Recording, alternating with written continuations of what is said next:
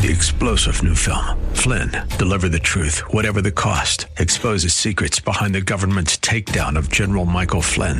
Flynn knew what the intel world had been up to. He ordered the first audit of the use of contractors. This set off alarm bells. He told the truth. He was the most dangerous person for Donald Trump to hire. They had to get rid of Flynn. Flynn, Deliver the Truth, Whatever the Cost. Available now. Watch it today. Go to salemnow.com. salemnow.com.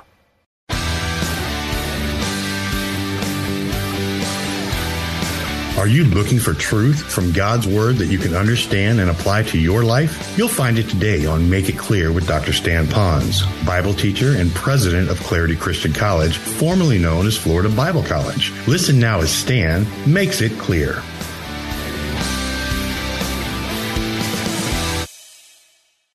Now, let me pause for a moment and clarify this.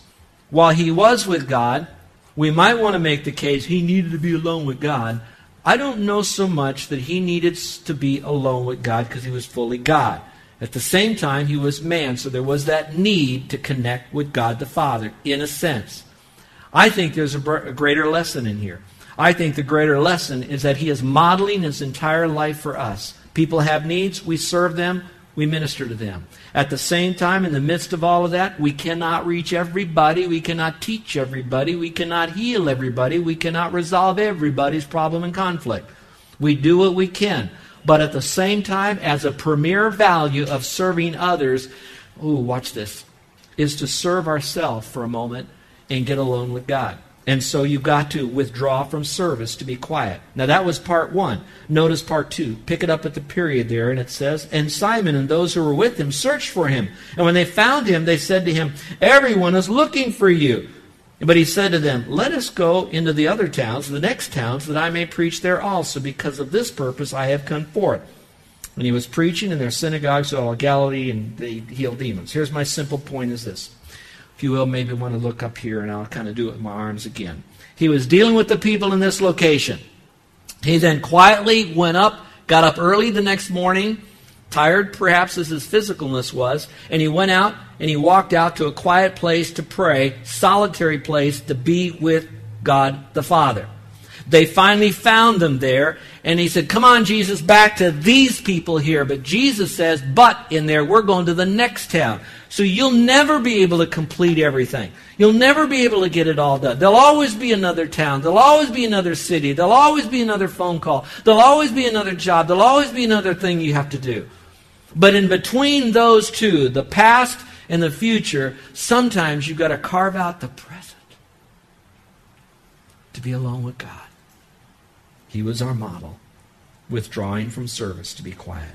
And then finally, he withdrew from schedules, society, from service, and from schedules. It says here, "Now it came to pass in those days that he went out to the mountain to pray and continued all night in prayer to God.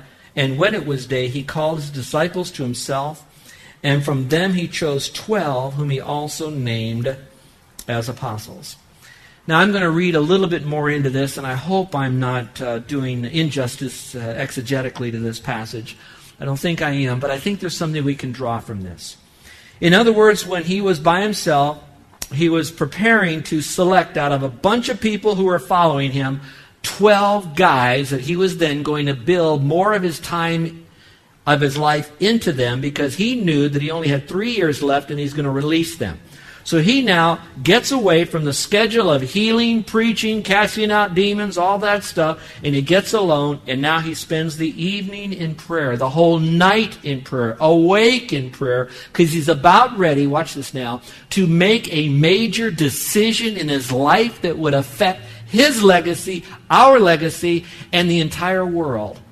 And so he took that time to be quiet. He didn't confer with anybody, he didn't read any books, obviously he didn't have to. But he did get alone. And I'm wondering again if there's a model in that you might be facing a major decision in your life. It could be career altering. It could be hiring. It could be anything that affects your money, your finances, purchasing a house, purchasing a car, purchasing a plasma screen TV, whatever it might be. That we just go so quickly because we have so much and we rely too much on our own ability to make these decisions. then maybe modeling after Christ, realizing that every decision has benefits and potential consequences. And quietness is the way that we'll be able to allow the dust to settle on all this information and allow the sparkling gold of the right choice to be seen. And so perhaps we have to break away from our schedules long enough again to allow all that information to kind of sift its way so the truth comes to us by God. Here he did it by prayer. Here's a phrase for you. You might want to cogitate, think on this, meditate on it. Busyness can cause barrenness. Some of us think we're very full, but really our busyness has made us barren. All right, and finally we'll end with this. What could I do to demonstrate quietness in my life? I'm ready to do that. I know I need to have some quietness in my life. What might it be? So by the power of God, to glorify Him, I'm going to do a couple of things, four things here. First of all, I need to learn when to say no to people so I can say yes to God. There's a time in our life that we have to say that two-letter word, no.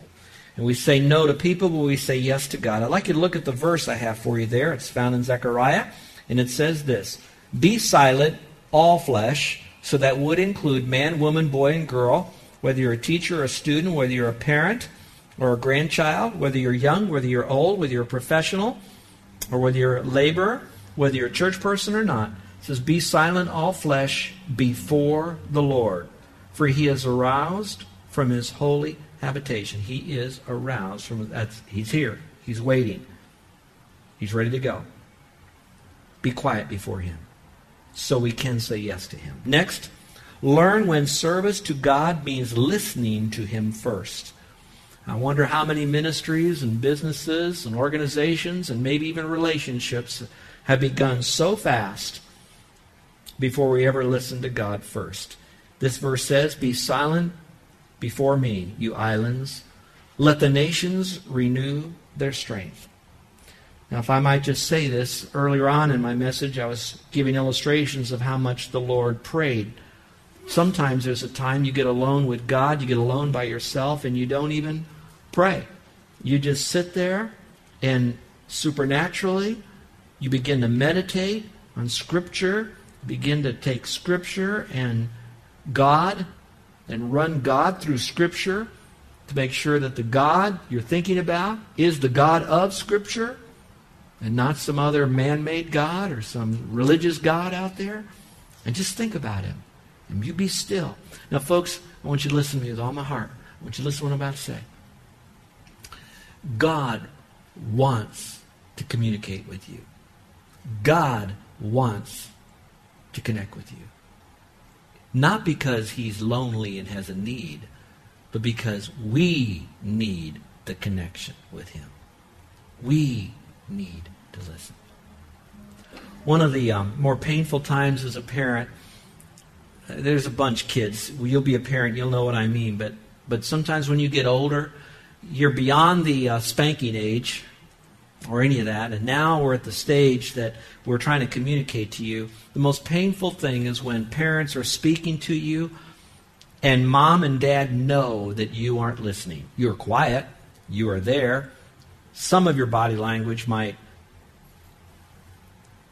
show to them that you're listening, but you're so good at sin management that you're thinking you're convincing them that you're listening, but in reality, you're rolling your eyes, you're shutting yourself off, all you're hearing is just verbiage, and you're not really hearing their heart. Some of you are smart enough now, so your argument is, why are they telling me this? They got faults in their own life, and so what we do is we throw out any good just because they haven't lived it.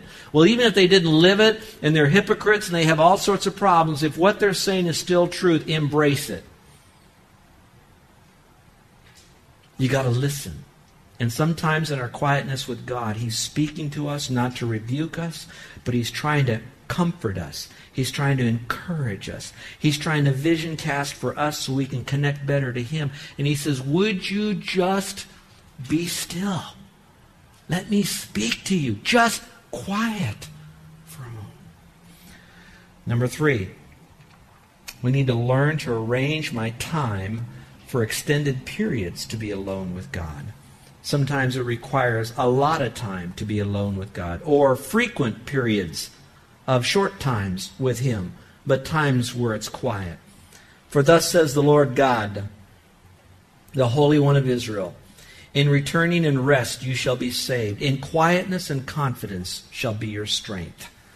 And so I'm wondering sometimes the longer I'm quiet, the more strength I might have. All right, and then finally number 4 is, I like this one. If you want to, you can put a star by this one. Learn to be still to learn God's Word. Look at it. It says, listen to this, O Job. Stand still and consider the wondrous works of God. Well, I wanted to end with this for this reason. Because here I'm looking at is a man named Job, and to whom, or what is being spoken to him is this. Job, you've got a lot of problems. You lost your family, you lost your wealth, you've lost your health, and you've got a wife that's kind of growling at you. You've lost your friends, they're nothing more than miserable comforters. And so here you got Job with all sorts of problems with his life, as godly as an individual as he was. You may be that same way. You've gone through a lot of loss and you're trying to play catch-up financially, relationally, career-wise, and you're trying to make it all work and try to get ahead. And maybe for just a moment what you can do is to say this. Instead of me trying to crawl my way back from where I've fallen behind, or for me to try to solve all my problems, I'm going to just be still for a moment. I'm going to listen to the Lord, and I'm going to be encouraged. I'm going to be strengthened by truth. And to be strengthened by truth, I'm going to focus on the wonderful works of God. And I got thinking about, for you all, if I was to submit, all right, what work should I think about? Well, we could go off in a big litany about creation, especially since we live here in Hawaii. Look at all the things that He has made here. Don't you enjoy driving around the island just to see the different colored water that we have? If you do, say, uh-huh. When I go swimming, it's like swimming in Windex. You know, someone told me. I thought it's beautiful, isn't it? Gorgeous. We could talk about those wonderful works, and they are. And we could fight for the beautiful, wonderful works that God has made to keep it clean and go into the green thing. But at the same time, we could also look at other wonderful works. But if I could only leave you with one, because as good as the earth is, and as good as different things that God has done in your life, that probably won't have quite as much of an eternal impact on you. So if I had to select one work of God for you to be still and listen and see that one work of God in your quietness, it would be the work of God that would connect you to Him for all eternity in the glories of heaven. If you will, for a moment, look above this and you're going to see our cross. The greatest work of God for us on an eternal fashion, would be when God said, I'm going to come to this earth as a human being, but be God still. And so Christ, who is God, was born of a virgin, grew up a perfect sinless life, modeled Christianity, taught as a teacher Christianity to another generation, commanded them to teach that to other generations till today and in the future. As great as all that is, He ended His earthly life for the time when He went to the cross. Now, some people would look at that and say, oh, there's Christ. He's a religious leader of Christianity, and He got a bum rap. We all saw the movie, The Passion of Christ, and so He died upon the cross. Horrible thing. But oh, what a great man He was to start Christianity because of all that He suffered when He went to the cross. And let me tell you something, it had nothing to do with that. It wasn't to start a new religion, Christianity. The purpose He went to the cross is because He existed before He was born. He was here when the world was formulated. He is God, so He is from everlasting to everlasting. When man was created, He knew that man would fall into sin, and we have sin today. And He knew that the only way that that sin could be removed is through the payment that would be made. He said, when you pay for it, you'll spend eternity in hell forever paying for it. He made it that way. He said, because I can't have sinful people in heaven with me. You'll never get there. So He said, what I'm going to do is I'm going to live this perfect life. I'm going to go to the cross, and when I go to the cross, I'm going to pay for sin through death, just like you, but there's a difference. I'm going to take all your sin on me. You have no sin. I have no sin. You have all the sin. I'm going to take all your sin on myself. And when I do that, I'm now going to satisfy God by paying for that sin when I die on the cross. So when Jesus died, He shed His blood for us. His body was broken for us. And then He died on that cross when He took that moment of sin forever. And then when He died, He rose again from the dead, and He did that to display some things. One is to prove that He said He would come back from life, come back from the dead, rather. He had proved that He had victory over death, He had victory over sin, He had victory over Satan, He had victory over hell, and He showed Himself alive. And it didn't surprise me. I hope it doesn't surprise you. He could do that. Why? He's God. But when He did it, He took your sin 2,000 years ago. Now, this isn't my denomination, our religion telling you this. I'm just giving it to you from the Bible. So don't worry about your background, what religion or denomination that you have. It doesn't matter right now. What does matter is what you do with Christ. So your quietness is to listen to Him as He speaks to you about salvation.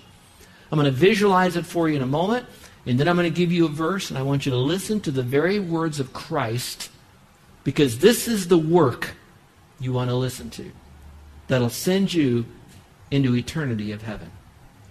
All right, visually, look up here. Let my right hand represent you and me, and my wallet sin. The Bible says we all have sin on this. The Bible says because I'm a sinner, I'm separated from Him, and when I die, I'll spend eternity there.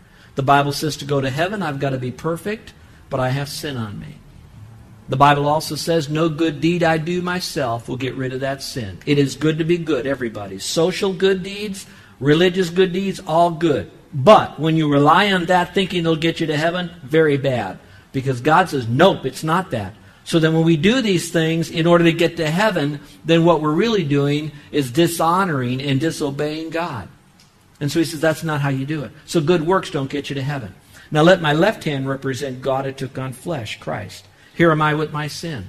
Jesus Christ says my sin separates me from Him. The Bible says that He loves me, but He hates my sin. Now you're listening. Now you're listening to the wonderful works of God. God then said, my Son's going to come. Jesus then said, He took all of our sin on Himself when He died. That was a work that He did. He took all of our sin on Himself. He then died and He rose again from the dead. That was work. That was His deed that He did for us. He rose again from the dead.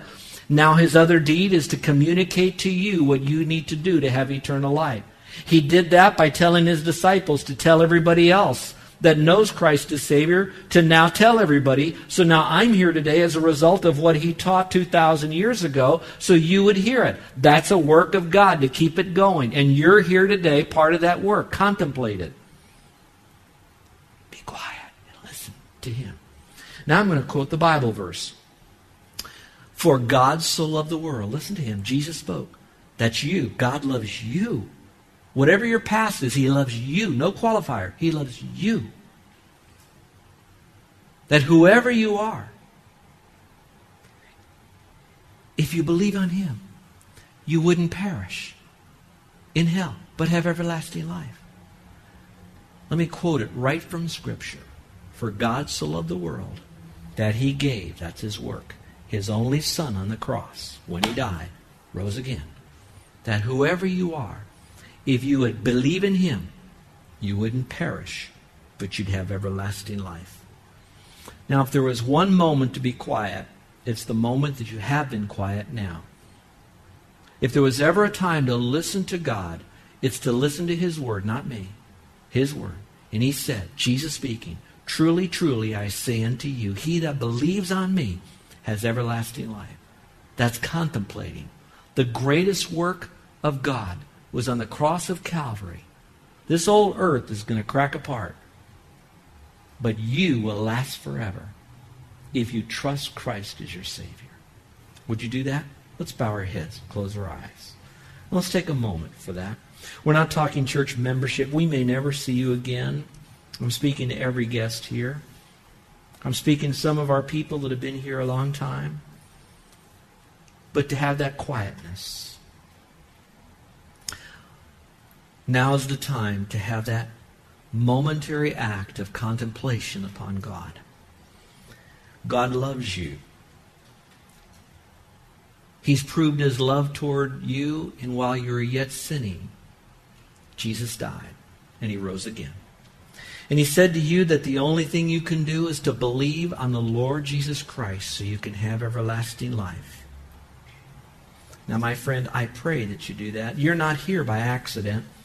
God allowed you to come, invited you to be here. He laid this particular message upon my heart. It's one we all need, including your preacher here, your pastor. And so in quietness, let's be still and know that he is God. Let's be still and know that he is exalted above all the nations, whether they exalt him or not. He will be exalted. And that the Lord of hosts is with us right now. And I believe at this very moment, with your heads bowed and eyes closed, he is now sending his Spirit to you to remind you that you need a Savior because you're a sinner. And that he says, I quickly want you to know I love you, I will forgive you. Now turn to me as your Savior. Would you do that? Would you right now, as if you're up on a mountain, praying to the Father and say, Lord, I want you to know that I am thankful that you died and rose again. I am receiving you as my personal Savior right now. Would you do that? Now, I'm not going to have you stand up or come forward. I'm not going to come down, come in the crowd here. But I want to know if you're trusting Christ as your Savior. And in a moment, I'm going to ask you to slip up your hand. Now, raising your hand won't get you to heaven. I want you to know that just trusting Christ is. But I want to know if you've trusted Christ in here today. So if today is the day that you've trusted him and you're saying, Lord, I'm a sinner, but the best to know how, I'm going to trust Christ to give me eternal life. And you'd like for me to pray for you. With every head bowed and every eye closed, no one looking around. Would you slip up your hand right now so I can see it? Is there anyone at all but an uplifted hand? Indicating to me that you're trusting Christ. Thank you, my friend. God bless you. Anyone else? God bless you. Those of you that are doing that now, you might want to let me know in that little card that's put in your little worship folder there, and just put your name and phone number and just check in there that, yep, today is the day I trusted Christ, but I didn't want to raise my hand. I promise you no one will look at that card. It'll come directly to my desk, and I'm going to pray for you there. So maybe you want to do it more privately, which is fine, and I love you for that. Now let me just speak to the rest of you about quietness. Did God speak to you today about purposely going into a world of quietness? You know, it says better is a dry morsel with quietness. That means better for just a little crumb than a house full of feasting when there's strife around. So there is value in quietness. It may not be in what you possess, but it will be in who possesses you. Better is a handful with quietness than having your hands full, just bound together with toil and grasping the wind, just so much motion and commotion. So better is a handful with a little bit, but have quietness. So maybe the lack of quietness is due because we are trying to pursue too much stuff, too many relationships, instead of maybe realizing the most important relationship is a quiet one, resting in God. How many of you would like to have prayer because you know you can make some decisions in your life that you can control, and you are now going to the Lord and you're saying, Lord, I want to be quiet. I want to have the balance you had to be around the crowds, be around individuals, and to know when to be alone. And I'm asking you, Lord, to help me so that I can be properly balanced in the area of quietness. Would you slip up your hand? Is there anyone here that would like me to pray for you? God bless you. Amen. Amen. Our gracious Heavenly Father, I know that it is good for us to be quiet. It's also good for us to be busy when we need to be busy, and we need to have the wisdom to know the difference between the two and when we need to do each. And Lord, I'm so grateful because you have modeled it. You've given us the Spirit, and that you will now help us to do this, and that we will reap the benefits. I especially pray for our young people here because I am so excited about where they're going in their walk with you. And now, Father, I pray that they would begin to embrace a time of quietness, away from the computers, away from the phones, away from the things that would distract them. Set it all aside, knowing that it's okay, you'll take care of all the stuff left undone, and that they would be alone with you. Not sleeping, not daydreaming, but alone contemplating you. Now, Father, I pray that this would be as much of a habit in their life as eating and taking a shower is. And that, Father, that they would live that balanced life. Now, Father, I love you and I thank you for today. And help us now to be properly quiet.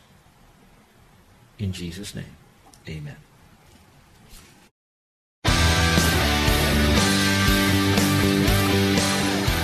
This is Joe Pons, and I want to thank you for listening to Make It Clear with the teaching of Dr. Stan Pons, founder of Make It Clear Ministries and president of Clarity Christian College. Make It Clear is dedicated to taking the Word of God with clarity into every person's world. It's the support of listeners like you who make the ministry of Make It Clear possible. You can provide your tax-deductible gift to Make It Clear online by going to makeitclear.org. That's makeitclear.org. Thank you for helping us make it clear. If you would like to have Dr. Pons speak at your church or event, please email us at tellmemore@makeitclear.org. That's tellmemore@makeitclear.org. Thank you, and remember to make it clear.